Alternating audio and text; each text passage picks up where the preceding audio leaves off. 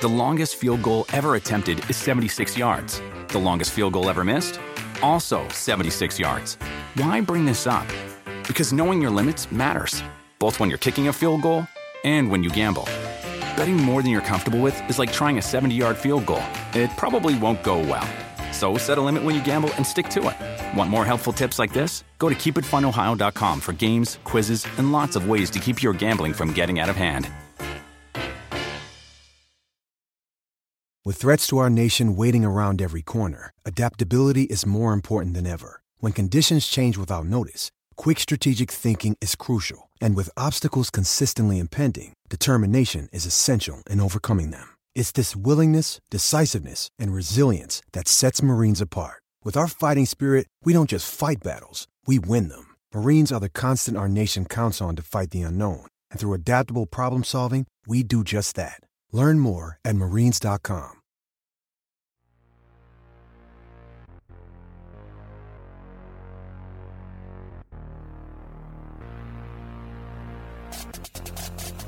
Hello there, boys and girls, and welcome to another episode of Circling the Bases, proudly a part of NBC Sports Edge. I'm your host, Colin Henderson. Joining me today, as always, Mr. Christopher Crawford. Chris, college football season is officially back. Scott Frost is already blowing it, which means we are back into the football season. I enjoyed watching that game. The onside kick up double digits is just peak Scott Frost. But we are officially in week one, not week zero of the college football season finally coming up. Well, I believe this week is Notre Dame and Ohio State kicking off the year, which that's right. Two top fives and going against each other in week one, going back to the old Florida State, Miami days. Yeah, it is. I'm pumped for the college football season. I know I am a Michigan fan. I'm coming off of a high from last year.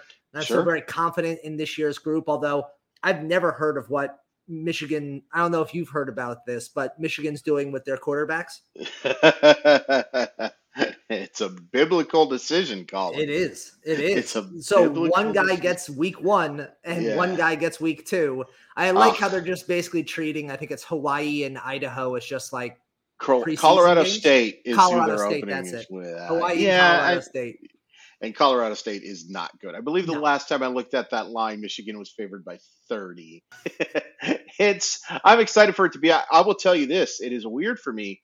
This will be the first year since 2016 that I'm not covering college football games. Wow. So it is going to be a little bit weird. Just get to enjoy it again? Just get to enjoy it. I'll be doing some baseball work on the side, but I will definitely have. I mean, we all have our day jobs, sir. Yes. But for a long time, my day job on Saturday has been covering college football games. Right. I'm excited for Oregon, Georgia. That should be a lot of fun. I think Georgia wins pretty handily, but just because of the defensive coordinator of their former team being the head coach of Oregon now, that's going to be a lot of fun. As a Notre Dame fan, I am ready for week one just to be over with. I am totally fine with going 10-2 and are you not giving your team, your Irish, any shot against Ohio State here? Come on. I'm not. Look, and that's nothing against Notre Dame. It's just Ohio State is so good, man. Look, that is such. You don't got to tell me about. No, I know Ohio that, State but like of all people, I'm telling you right now, what I will be watching this game for is I have a funny feeling that C.J. Stroud is going to be quarterbacking my Seahawks next year. So I am paying attention to. So this is early scouting. It is a very scouting, very early scouting. But I love college football. As flawed as it is, and the NCAA can go fly a kite. But the actual college football, while it still exists in this form, is still an awful lot of fun.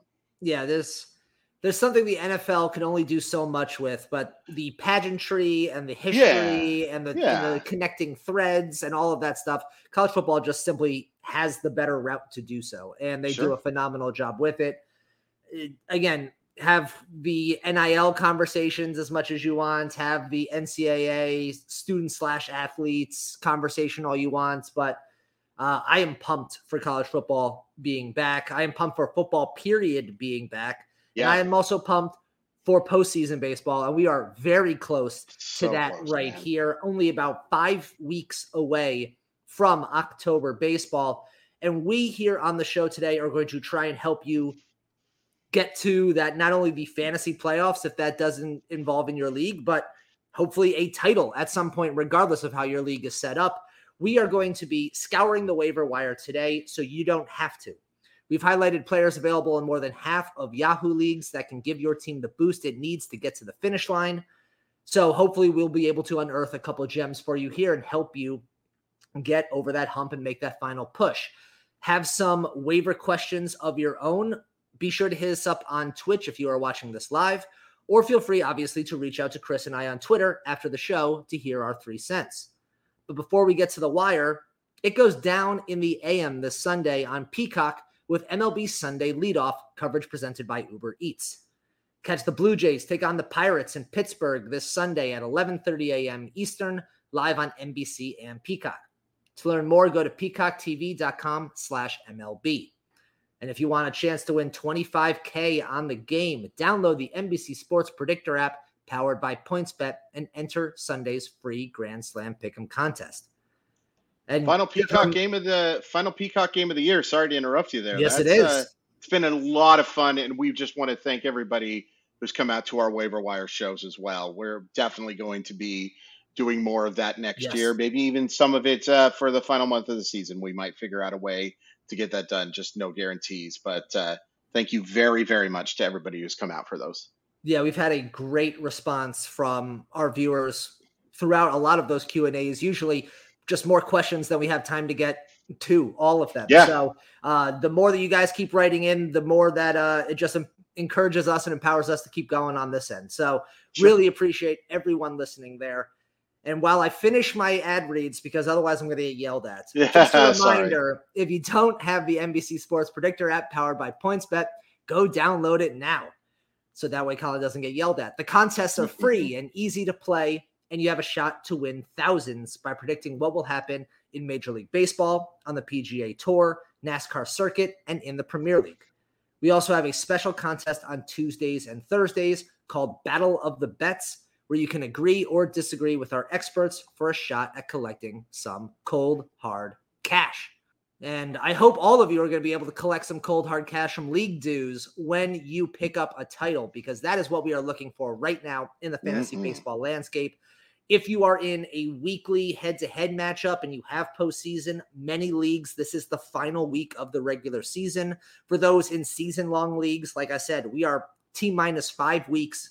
We are short of 5 weeks till now to the end of the year. It is crunch time. What's the Waterboy line? Last game of the year, can't hold it back. This is where we're at right now. We know. Yeah, that's yes, a fun time. We know. Yes. And let's start, unfortunately, with a sour note here. And as Shane McClanahan, the ace for the Rays, AL Cy Young, at least finalist, is going to be at the end of this year, scratched from his start tonight with what is currently being called a left shoulder impingement, and he will be getting tests tomorrow to see the extent of the injury. Did not pitch in the game. This was in warmups. And if you have a chance or have not yet seen the video of him essentially talking to Kevin Cash and the pitching coach in the bullpen before the game, he looked pretty distraught. So if we're going to read into body language and you are a Shane McClanahan manager, I think we're in a pretty rough spot from now to the end of the year. I don't know if we get an opportunity to see him pitch again this season. And if so, that obviously is a major blow to the Rays. That is a major blow to Shane McClanahan, who has just looked phenomenal all year. And obviously a blow to fantasy managers everywhere. Yeah, it's such a bummer, especially this late. There's never a good time for this type of injury to happen. But like to have it happen as late in the year as this, we're talking about guy that struck out 182 batters in 147 in the third innings with just a 2.20 ERA. Clearly one of the top 3 to top 5 Cy Young finishers, probably closer to third than fifth. This stinks, and it's why you got to pay super close attention to the waiver wire coming up if you're somebody who's rostering McClanahan. Like, you cannot replace Shane McClanahan, but you got to go look and scour, and that's one of the reasons why Colin and I are doing this, is giving you – we each have some pitchers that, again, aren't close in terms of talent and results of Shane McClanahan, but can hopefully get you through these next couple of weeks. Well, Chris, why don't you highlight one of the first pitchers on your list that you that if I was a McClanahan manager right now and I am freaking out, well, maybe give me a name at least right off the top of the bat. Sure. The first name that I'd be taking a look at is Dean Kramer, who I don't understand why he's not rostered in more leagues. This is a 26-year-old who has made 15 starts, and he has a 3.24 ERA. And he doesn't strike out a ton of guys. It's 62. But he also doesn't walk a ton of guys. He's only walked 18 players, has a whip of 1.22, which is an elite by any stretch of the imagination, but certainly can get the job done. Has been pitching well lately. Look, you have to treat Baltimore like a contender now. This is no longer a maybe give you some good rates, but isn't going to give you wins type of guy. He's going to have a chance to keep you in ball games. I think a 6-inning, 3-run outing, that's obviously a 4.50 ERA, but you can expect these type of starts from Dean Kramer at the worst. He's been pitching much better than that as of late. If you need real help in the strikeout category, I don't think he's the guy to target. But if you're looking for somebody who throws a lot of strikes, gets quality innings, and gives teams chances to win, I think Kramer makes a lot of sense. Over his last 5 starts, 3-1 with a 2.25 ERA. That'll do. 21 strikeouts across 32 innings. Like you said, not a high strikeout guy, but 3-1. You're talking, I think the reason why he is still somehow available in 86% of Yahoo leagues, which does not make any sense, is because there is still a Baltimore hangover where we're like, oh, it's Baltimore. They're a bad team. And thus I don't get wins from my pitchers. So I don't pick them up. That is has to be the correlation that's here. Because like I just said, 3-1 over his last 5 starts. Those are W's that are in the bag. Projected to face moving forward: Oakland, Toronto, at Washington, home to Detroit, home to Houston, and at the Yankees. So that's a wide mix of stuff. There's a wide mix. There is the top of the top and the bottom of the bottom in that. But good. Suffice to say, Oakland, Washington, Detroit, all 3 of those, I will take him in a heartbeat. Yeah, I will also point out that he threw 7 2/3 innings of 1-run baseball in his last start in Houston. So it's not like he's not capable of doing well against that type of lineup. By the way, I'm currently watching the Mariners play Detroit. And I mean, this Detroit offense is like, again, as a Seattle Mariner fan, I have seen some bad offenses. You know what you're talking about. This is one of the worst that I have just seen. Holy crap. Is that a team that you know what my number 1 fantasy advice is? Target whatever pitcher is facing Detroit over the next 35 games because you've got a real good shot of it paying off. Yeah, treat Detroit the way that you treat that apparently people still continue to treat Baltimore. Like they're that there is the Baltimore. Like that's what it is. Yeah. All right, let's pick out another player here. I'll stick on the mound here. Let's talk about Domingo Germán for a second here. Available in 65% of leagues. He missed the first part of this year due to injury, so he's only got 7 starts, I believe, so far. Yeah, 7 starts total on the year. Right. He is 2-2 with a 3.19 ERA, a 1.11 WHIP, 38 strikeouts to 9 walks across 42 and a third inning. However, since the start of August, over 6 starts, he has a 2.08 ERA with a 22-6 K-walk ratio, and opponents are hitting just 214 off of him. With Nestor Cortez hitting the IL, with obviously Luis Severino still working his way back from the 60-day IL, his spot in the rotation is very secure right now. He is going to get the ball every 5 days for the Yankees from now till the end of the year, which means he should have a pretty good opportunity for wins. And he is pitching right now up to snuff the way that we saw him really in his first 2 years, where he looked like he could be, a 2-3 arm maybe in a rotation. Projected to face moving forward at Tampa Bay, home to Minnesota, at Boston, home to Pittsburgh, home to Boston, home to Baltimore. Interesting. So there are some matchups that you like here, especially knowing that Boston right now is basically pulling the life support from their team, from their season. They're done. I don't know if there's any motivation left on that roster by the time that he goes back to back against them, other than it's Yankees, Red Sox, and maybe there's a little bit of a hype going into it. But outside of Minnesota, I like basically all of those matchups for him. And I will take Domingo Germán, available again, 65% of Yahoo leagues. Yeah, I mean, here's what Domingo Germán does. He throws a fastball that has elite spin. He doesn't walk people, and he gets people to swing at pitches outside of the zone and avoids barrels. Again, not a guy I'm looking to pick up if you need help with the K category. And, that's something to keep in mind. He's been kind of like a thank goodness option for the New York Yankees, for a team that, like, I mean, I talked about it a little bit last week or maybe it was 2 weeks with George. Time is just a construct at this point. That Yankees team has really struggled, and Domingo Germán, being as good as he's been, has really helped kind of save some of that stuff. And again, I will point out, because of the off-field issues for Domingo Germán, if that's not your cup of tea, so be it. But there is no denying the fact that he has pitched awfully well as of late. I got to talk about Corbin Carroll. Yeah, please hit me up with that. Corbin Carroll is a Major League Baseball player, and I am smiling for those of you who don't see this. He went, I think it went 1 for 5, but did pick up a double, and it was a pretty big double as well. Put up absolutely monster numbers in the minor leagues, an OPS above 1,000. That OPS was above 940 when he was playing in AAA, so it's not just a case of him feasting on AA. And this guy can do a little bit of everything. He can hit for average. He can hit for pop. He can definitely steal bases. The one thing I would be a little worried about with Carroll, if you're the Arizona Diamondbacks who are going nowhere this year, do you maybe tell Carroll, hey, we know you can run.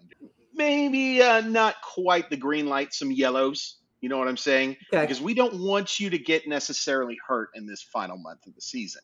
And so that's just one thing to kind of keep in mind. I still think because of the way his skill set is, and because the Arizona Diamondbacks generally run, he's still going to steal some bases. He's going to get a chance to run. It just might not be at the same rate that he was in the minor leagues, because heaven forbid he get an injury that way. You know what I mean? Right. Like, he's and he has had some injury issues before. Like, he missed almost all of the previous season because of an injury, and he missed some time this year as well. So that's just something to keep in mind. Having said that, I can't recommend a prospect more. He's still available. Last time I looked, in 56% of leagues. Imagine that's going to change very soon in the coming days, even if he struggles, just because people are going to be picking up their prospect. Corbin Carroll, absolutely a guy who can help for the rest of the year. And they should be picking him up. Again, there's not many players out there that, if everything goes right for him, if he steps onto the scene and just happens to acclimate himself to Major League pitching quick before pitchers have time to figure him out, he could be a difference maker in 4 or 5 categories. And 100%. You just do not find those players out there available at this time of the year. Available in 57% of leagues, so you're right on that. Somehow in ESPN leagues, available in 90% of them. Oh, that's ridiculous. I mean, that was mind-blowing to me when I saw that. Like you said, had a double in his first game. He scored twice and drove in 2 runs as well. In AAA, hitting .307 with 89 runs scored, 24 home runs, and 62 runs batted in prior to being called up by the D-backs. He is an elite player. Chris, I will ask you that, I mean, needs to be on all rosters. I don't care of what size from now to the end of the year, especially if you need it. I don't think there's a question about that. The only reason why he wasn't being talked about more by us is we just were not expecting him to actually get the call this year. We kind of expected to be pushed to next year. Yeah, but, I mean, go ahead. Please. No, but I want to ask you this question, Chris. Obviously, as we look to next year, is this a person? I know there are obviously a lot of people who might already be out of their title races. There's no chance of them making postseasons. Yes. There are obviously dynasty leagues. Corbin Carroll is already probably in all of dynasty leagues. And if he isn't, he will be in the next end of sentence. Right. But if you are in a keeper league where you only have X number of keepers to keep, do you think there is a chance that Corbin Carroll puts enough of a display out there this year that makes him potentially keeper worthy for next year, based on obviously whatever your league's values is and all the rest? But is he a player that could not only be hopefully a game changer for contending teams this year, but can he also potentially show enough that he could be a keeper and not even make draft pools next year? Yeah, I think so. And the reason being is because of the stolen bases. Like, there are just not very many prospects. I mean, we've been kind of spoiled this year because we had Julio Rodriguez and Bobby Witt Jr. and Riley Green for a little bit, although he's going to have to get a lot better at that. Corbin Carroll is just a really complete skill set, like a chance to help in every single category if he maxes out. And, from everything that I've talked to with scouts and stuff like that, he looks like he's ready to be that type of player. Yeah, I think so. Now, it's obviously going to depend on format. Like, you're not keeping him over like a Bryce Harper or a Mike Trout or a Julio Rodriguez or someone like that. But if you're talking about a keep forever league, I'd much rather have Corbin Carroll on my roster too early than too late. So I do think there is a chance that he's going to be a keeper with 2023 in mind. I imagine he's going to be drafted pretty darn, unless he just tanks over these last few weeks. I imagine he's somebody who's going to be drafted pretty high next year. Yeah, unless he pulls a Kelnick and just does not seem like he is that, like, that's the debut into the major leagues. And even Kelnick was drafted in like the 11th or 12th round in an awful lot of drafts. So I would guess, I'm just saying this right now on August 30th at 5:46 p.m. Pacific Standard Time, I will guess that the average draft position for Corbin Carroll is higher than the average draft position for Bobby Witt Jr. next year. Oh, are we talking next year? Period. Not even not like them. Ooh, that's very interesting. Yep. Ooh, that's very interesting. Yeah. I might disagree only because of the shortstop eligibility. Shortstop to versus outfielder is the only reason I think it's that might call me on that, but you're right. I like that a lot. Sure. Let's talk about Lars Nootbaar for a second, please. Available in 46% of leagues, so just over the threshold, but I think he's worth it to discuss. Overall in 2022, batting .245, 9 home runs, 30 RBIs, 40 runs, 3 stolen bases with an .817 OPS. Nothing that particularly jumps out at you, but he is on a heater right now, and that is what we need to take account of. He has a hit in 8 of his last 11 games, and over that span, he has scored 11 runs. He's hit 3 home runs and has driven 7 runs over that span. He's seemingly taken over the leadoff spot for St. Louis. He's hit leadoff in 8 straight games for them and 13 of the last 19 games. And in August, he's batting .289 with more walks, 21, than strikeouts, 17. So if he is going to be the leadoff guy for a streaking St. Louis team who's not going to strike out a lot and he's going to get on base and he's going to be right in front of Goldschmidt and Arenado, there's a lot to like about him here. And he could be a guy who could really, in batting average and runs in particular, he can be a difference maker from now to the end of the year if he holds on to that leadoff spot. Yeah, I mean, the positional point in the lineup there matters an awful lot. Yeah. Like getting a chance to hit behind maybe 1 and 2 in the MVP race in the National League right now, and Paul Goldschmidt and Nolan Arenado. I mean, that's an awfully nice thing to be able to do. The metrics for him are really weird. Like his hard hit percentage of 46.4, more than fine, draws a lot of walks, a guy I really, really like in a place where on-base percentage matters more than batting average. It's interesting that he's hit for some decent power, even though his expected slugging is only 387. That's kind of weird. It's usually not.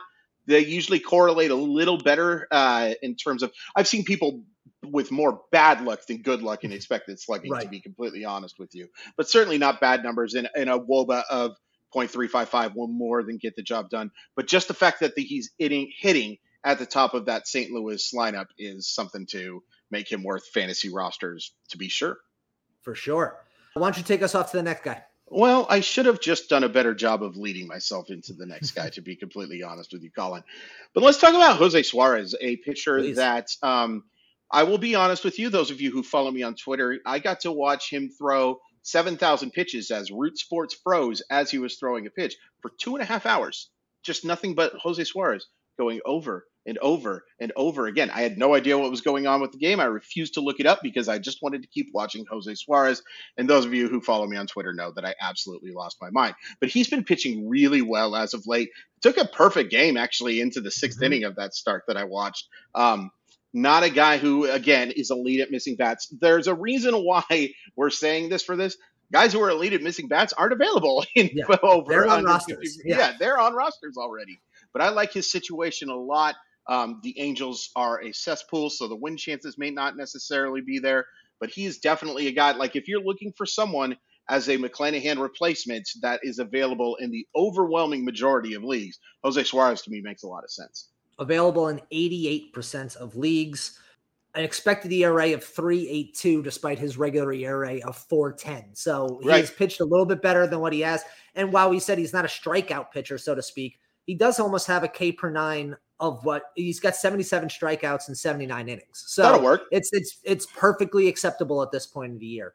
Like you said, just also in his last start, went 6 innings of 2-run ball against the Yankees last night on Monday, allowing only 3 hits while striking out 6. So once again, doing it to a very nice lineup as well. He is projected to face, he is home against Detroit, at Houston, home to Seattle, at Texas, home to Oakland. Oh, that'll work. So, a lot of Oakland. A lot of West out there. But sure. Again, Detroit, Texas, Oakland, like all of those are nice. And Houston and Seattle, you might have to swallow a little bit. But the other ones are still, I think all of those are still pretty nice matchups from here to the end of the year for him. Let's talk about Justin Steele, again, sticking with the mound. Available in 65% of leagues. I don't get this at all. I don't get this at all either, but you know what? We need to bring it up. He is overall on the year 4-7, not great, but a 3.18 ERA, a 1.35 whip, and 126 strikeouts to 50 walks across 119 innings over his last 10 starts, dating back to June 29th. Steele has a 1.49 ERA with 65 strikeouts across 54 and a third innings. If I gave you that stat line, it would take you 70 guesses before you, probably more, to get to Justin Steele to figure out who I was describing there. Sure. He left his last start with some back tightness, but is still expected to make his next start on Friday. So until they say something otherwise, I'm expecting that he's going on Friday. And here are his projections till now to the end of the season. At St. Louis on Friday, which you don't like, but then home to Cincinnati, at the Mets, at Miami, at Pittsburgh, home to Cincinnati. So outside of St. Louis and the Mets in there, Cincinnati twice, away to Miami, away to Pittsburgh. I love him for all of those. I don't understand how Justin Steele is doing what he's doing right now, but I'm not going to look a gift horse in the mouth. No. Those are the kind of stats he's going to keep putting up. More strikeouts than innings with a 1.49 and going back to the end of June. Sign him up. Needs to be on more rosters, available in 65% of leagues. 100%. I mean, he has been a legitimate fantasy ace since basically the end of June. And he is a guy who's avoiding barrels in the 93rd percentile. He's in the 75th percentile or better in average exit velocity, hard hit percentage, expected slugging, and fastball spin. And he's striking out guys at a fine rate. Yep. And there's some walk issues that happen here. And he's not a guy who, is going to just throw fastballs by people, but he's missing bats at a fine rate. This is not just good luck for Justin Steele. Nope, you need some good luck, obviously, to have an ERA where he is. That's just the way baseball works. But he has pitched really, really well. I'm really keeping an eye on him in the long term as well. This is a guy who's only 27 years old, and was a 5th-round pick, but that had very little to do with his talent. It had more to do with signability. Right. I like him a lot. By the way, 9 of those 10 starts, he's given up 2 or fewer runs. Only one of those starts he got blown up for 4 runs. That is his blow up start over those last 10. Just nuts to look at. It's been nuts to look at. And I was doing video. The only reason I would have known is because I did a video for him on Yahoo a couple weeks ago, and I was like surprising myself as I was writing. It must be how a good author feels when they actually can surprise themselves. Speaking of the Cubs, Franmil Reyes. Now, Franmil Reyes was just garbage for the Cleveland Guardians this year. And there was a reason that he was put onto the waiver wire. One of the biggest fantasy disappointments that even as a guy who wasn't exactly drafted super high, a massive disappointment. But he's really looked a lot better as of late for the Cubs. And the big thing here is opportunity, because he's getting a chance to play for them. It's never been a question about talent. And there was a reason why he was drafted relatively high the last couple of years. It's because he produced. And now he's never been a consistent hitter. But when he's hot, Franmil Reyes is hot. And he has really been performing lately. A chance to help in the average category a little bit, but mostly about that power. I imagine the ball's going to be traveling over the fence over these final few months. The Cubs want to see what they have in Franmil Reyes. If he's a chance to be, because I've talked to a lot of folks, it sounds like the Cubs are going to be more interested in spending money in 2023 than they were in 2022, which is not saying a whole heck of a lot because they didn't spend a dang thing. But there's been a lot of talk about them being players for Shohei Ohtani. There's been a lot of talk about them being interested in guys like Xander Bogaerts and players like that. Very interesting. And so the Cubs need to see if Franmil Reyes is part of that core, because it sounds like they're a team that wants to compete in 2023. There are over 75 million monthly Tubi viewers. that's more people than there are influencers on the internet. Which means Tubi is more popular than sponsored posts for digestive enzymes and high coverage foundation. More popular than soft launching your boyfriend. More popular than making boomers explode with rage when you tell them how much you make on a single post. Tubi, it's more popular than influencers. See you in there. Dietz & Watson's been making meats and cheeses the right way since forever. What's that mean? It means never cutting corners, ever. It means cooking, not processing. It means our Virginia brand ham that's cooked to perfection, then twice baked to layer the flavors. It takes more time, but you can taste the difference. We come to work every day to do it the right way, even if it's the hard way. Because if it's not right for us, it's not right for you. Dietz & Watson, it's a family thing since 1939. The longest field goal ever attempted is 76 yards. The longest field goal ever missed? Also 76 yards. Why bring this up? Because knowing your limits matters, both when you're kicking a field goal and when you gamble. Betting more than you're comfortable with is like trying a 70-yard field goal. It probably won't go well. So set a limit when you gamble and stick to it. Want more helpful tips like this? Go to keepitfunohio.com for games, quizzes, and lots of ways to keep your gambling from getting out of hand. Sticking, let's stick. Oh, I was about to say sticking in the NL Central, but he's not because we haven't seen him there. I'm going to bring up Harrison Bader as an option as well here. Still on the 60-day IL, recovering from plantar fasciitis, but Yankee manager Aaron Boone said today he is on essentially a 10-day warm up to get to his rehab starts, which again, ideally probably 5 to 10 days after that, he comes back, which means we can probably expect him somewhere around mid-September. The Yankees traded an established starter in Jordan Montgomery, who has done nothing but put up phenomenal start after phenomenal start for the Cards since moving to St. Louis. So I think the Yankees have, and because right now there is still a hole in that Yankees outfield that is Harrison Bader sized, and that's the reason why they made that trade in the first place. I have to expect that when he gets up here, he is going to start most days for the Yankees, and he is probably going to have an opportunity to run because the Yankees have been running a lot more over the last really season and a half. They've suddenly become a stolen base team. So they did not trade for Harrison Bader for him not to move around the base paths and for him to not play center field most days. And if that's the case, Harrison Bader has some fantasy value that many people have forgotten about because he's been injured for as long as he has. Available in 66% of leagues. If he comes back and gets hot, he can be a difference maker for your team, both in stolen bases and runs, maybe even batting average if he can get good there. But you only need it for a small sample size. I know people will say, oh, he hasn't put it together for a full season. I don't need him to do it for a full season. No, I need him to do it for about 3 weeks. And that's all I care about. So if that's the window that we're looking at, he's going to get an opportunity to do that because the Yankees need him to be ready to go by the time they get to the postseason. He is a under the radar guy that is available in leagues that I think should be monitored as soon as he comes back. At the very least monitored. You know what I mean? Like the just see how he looks and stuff like that. But I also think he makes sense. Just add to your bench. What's the worst thing that happens? If you have the ability, I mean, yeah, absolutely. Because another guy who has not shown a lick of consistency, like you said, but he doesn't have to be consistent, and he's going to be. Harrison Bader. Whether you believe in motivation and stuff like that, this is an important time for Harrison Bader. This is a chance for him if he plays well to be like, I am the starting center fielder for the New York Yankees. Believe there's been some pretty good starting center fielders for the New York Yankees over time. I can think of a couple names off the top of my head. A couple of guys. Definitely Gerald Williams is the first one I did like Gerald Williams as a player. I did like Gerald Williams. But Birdie was a little bit better player. And there's that Joe guy and all of those guys. Yeah, I think that makes sense. Mainly because of the fact, like you said, the Yankees are willing to run. And Harrison Bader certainly has the speed to do that. I'm going to go with a guy who, when I did this list, was available in 97% of leagues. And I think that's still the case as we're recording right now.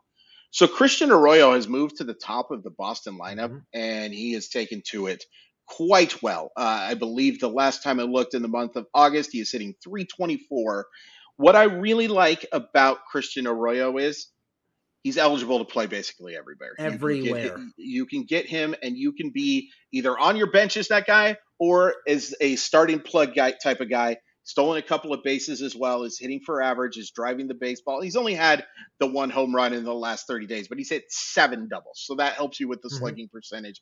You'd like to see the ball go over the fence. But Christian Arroyo is a talented guy who has really taken to this top spot. And while I don't think this is sustainable, it doesn't have to be. It just has to go on for another month. And considering that he's available in 97% of leagues, he's certainly worth a guy that's worth picking up. And if you have to drop him, so be it. Yeah. Again, he is the leadoff hitter for a team that has a decent offense. And while, yes, as we mentioned before, that team just pulled the life support plug. They don't care. They're already looking at 2023. What they do care about, though, is seeing what Christian Arroyo can do 100%. From now to the end of the year. That is what they're looking at. They are basically auditioning people right now for 2023. Arroyo amongst a good list of players who are hoping to be regulars for this team next year. So he will get plenty of opportunities. You mentioned second base, shortstop, and outfield eligible. And he's starting at first base now quite a few games with Hosmer on the shelf. I'm not saying that he gets first base eligibility by the end of the year, but you might get that. And that would obviously give him just a little bit more flexibility. But speaking of first base, real quick, I'm sorry to interrupt. No, go for it.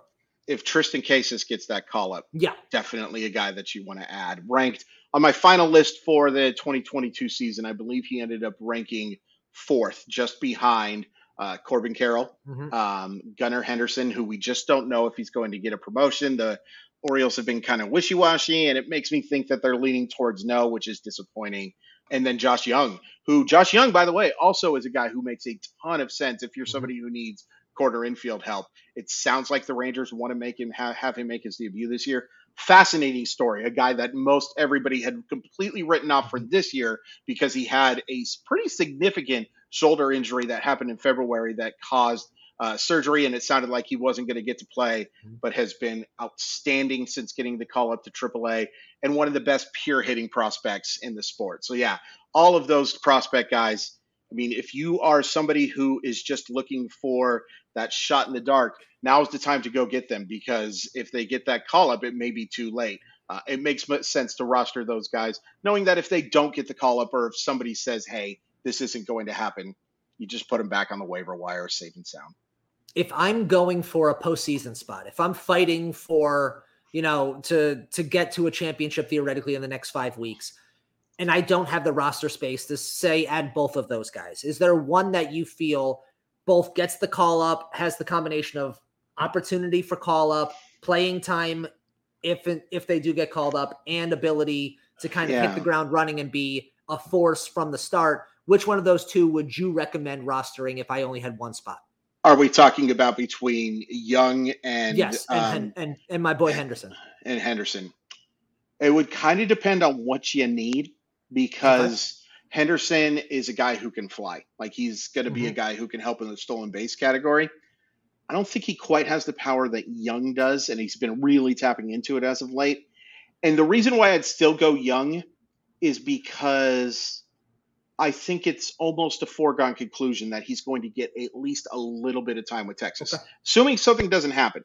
Now, if you're going for upside and you need that pure shot in the dark, then Henderson is the guy to go with. Like, he is probably the number 2 or number 3 prospect in baseball now that Corbin Carroll is up, and with Francisco Alvarez, who unfortunately it sounds like he's just not going to be able to play this year.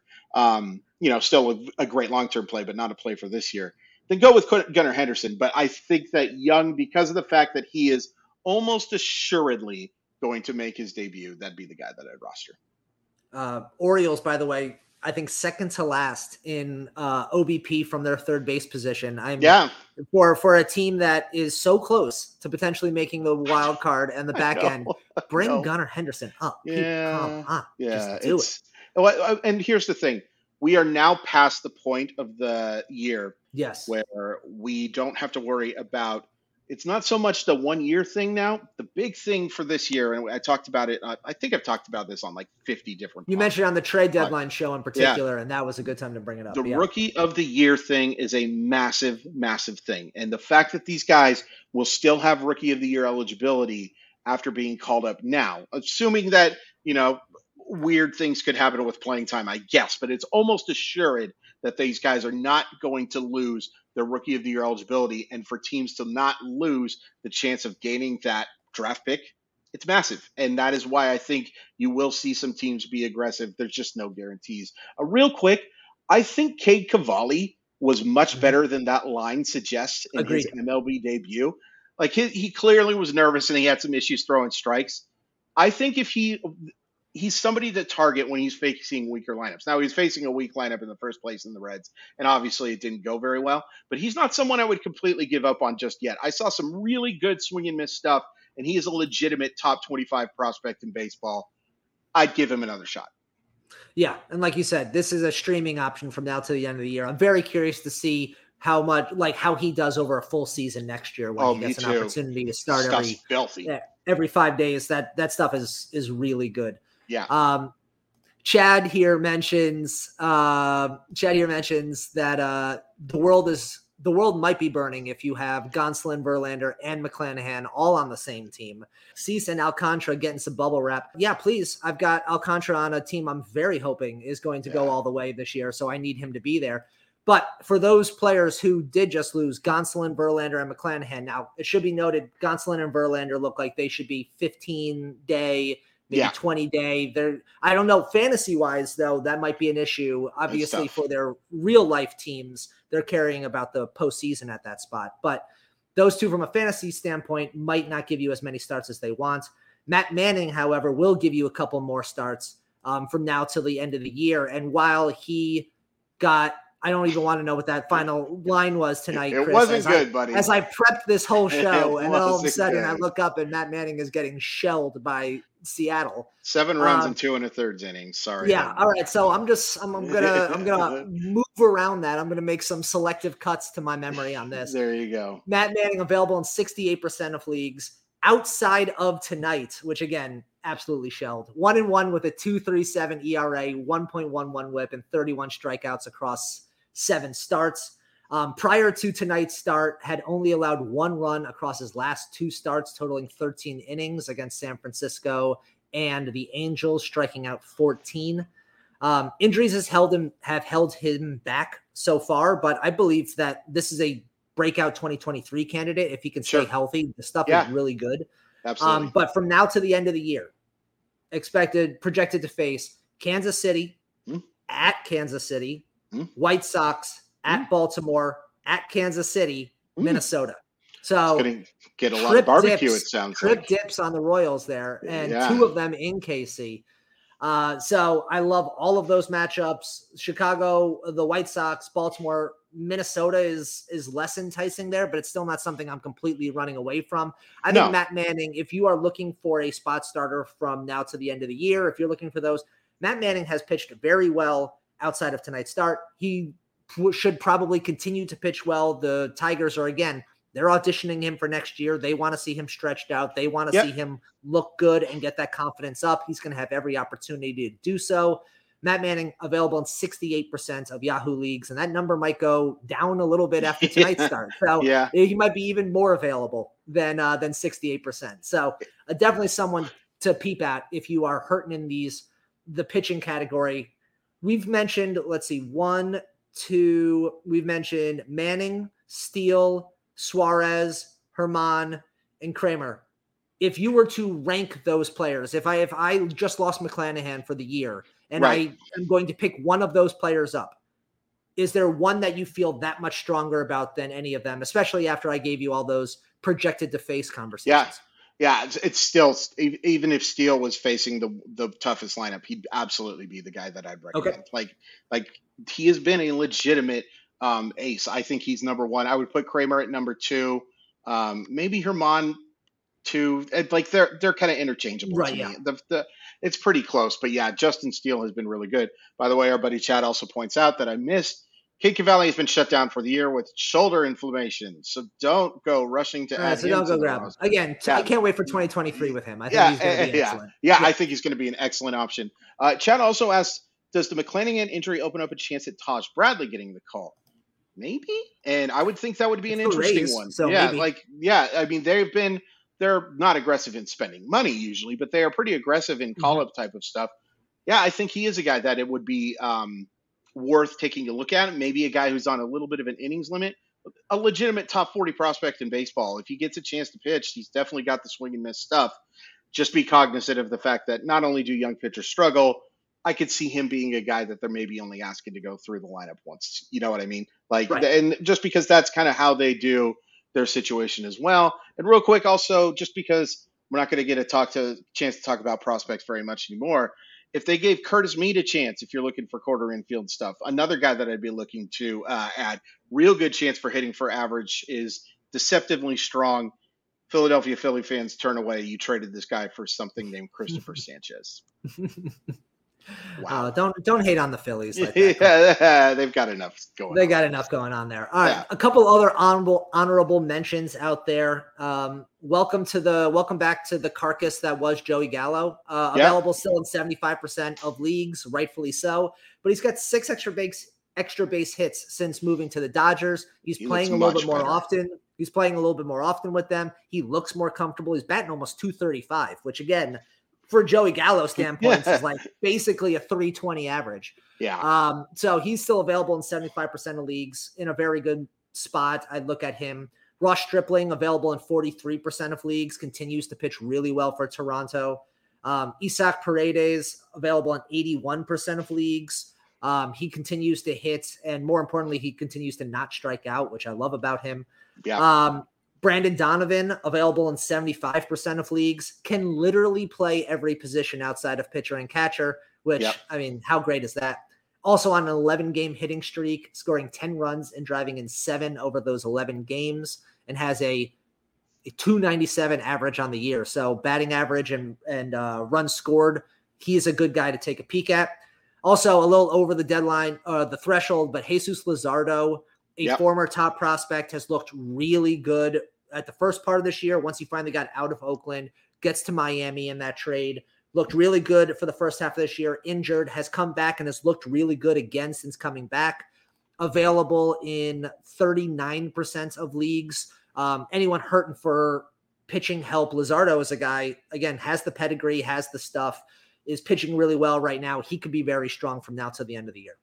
For sure, like all of those guys. Just a couple hitters that are on nice runs right now. Yandy Diaz still available in 54% of leagues, hitting 340 over the last couple of weeks. David Fletcher is back, 286, but you know how like he's always been, when healthy, a contributor in that average category.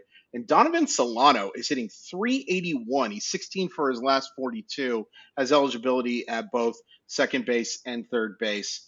And then one last one, too. I meant to bring this guy up earlier. Corey Dickerson has been red hot with the bat. Yeah. And we have seen, again, what happens when Corey Dickerson is on, it can be pretty darn special. So another guy, if you're looking for outfield help, Corey Dickerson makes a lot of sense. And then another guy I would be taking a look at is Marcus Lynn Betts. He's a pretty good player. He's available in 1% of leagues. I would actually go get him right now. Someone I would avoid. Mark from Milwaukee. If you are out there, just poor Mark. Dude's been put in the friend zone. I'm not sure he is going to get back to fantasy stardom this year.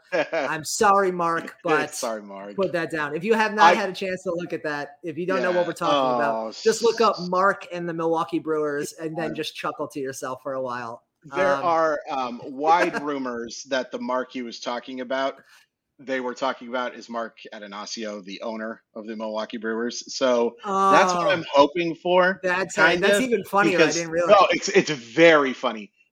Just because too, man, don't put people in the friend zone on that stuff. Don't propose at ballparks and don't do that. Like, if I had my choice, I'd rather see the on blast than the marriage proposal. No, all due respect to everybody who's proposed at a ballpark, but I'm really hoping that it's that guy, because he will get to cry himself to sleep with hundreds of millions of dollars. Have you ever been to a ballpark, seen someone propose to somebody else, and then not heard a chorus of boos or no's come from everybody else? Is that just a Yankee thing? Well, it's more Yankee thing than I think. I'm sure it's a Yankee thing more than anything else. But you guys are so known for your politeness and tact. So, we're gentlemen. In general, I usually hear somebody going boo or don't do it. And usually that person who's saying boo or don't do it is Ryan Divish of the Seattle Times. Way to put him on blast now. Right? Check his Twitter feed. Anytime anybody proposes or anything like that, he's very quick to point it out. Yeah, I know. Again, you better have met at the ballpark, had your first date at the ballpark, and all the rest for that to occur. Also, you need to know 100% what that answer is before you ask in front of like 20 to 40,000 people. That might be a conversation you have before the park, to be honest. Yeah, exactly. Like, I'm proposing to you, by the way. Please don't ruin my life. Yeah, please. Something special is about to happen. Just be cool. Even if it's a no, just be cool till we get to the car on the way home. All right. That's all I ask. That's absolutely it. But that just about finishes up our show for today. If you enjoyed the show, then make sure you are subscribed wherever you listen to your podcast so you don't miss an episode in the future. If you listen on Apple Podcasts, please be sure to rate and review us. We love those 5 stars. And while you're at it, be sure to follow NBC Sports Edge on Twitter, YouTube, and Twitch to be informed of all of our live shows, Q&As, segments, articles, and more, so you can stay up to date on everything around the league and join in on the action. You can follow me on Twitter at Kyle Don't Lie, and you can follow Chris at Crawford_MILB. Be sure to tune back in Friday morning for DJ and Drew as they cook up a fresh new sode for you. And make sure you're with us right here, same time next week, as Chris and I will be here to continue your march towards a title. So until then, good luck with your fantasy pushes and fantasy drafts. Stay safe out there. And as always, thanks for the listen. Dominic Smith's available at 99% of leagues. Just saying. Just saying. Hey, Chad, you asked about, in addition, potential Taj call-up that the Rays would unleash Luis Patino. That also makes some sense. Like, if he gets starts, yeah, I'd be considering him like as an option. And Chad, you should think you're special that we are willing to do stuff like this for you, where we stop our podcast and answer your questions. So Thank you, buddy. But yeah, Luis Patino absolutely makes sense. Bye, guys.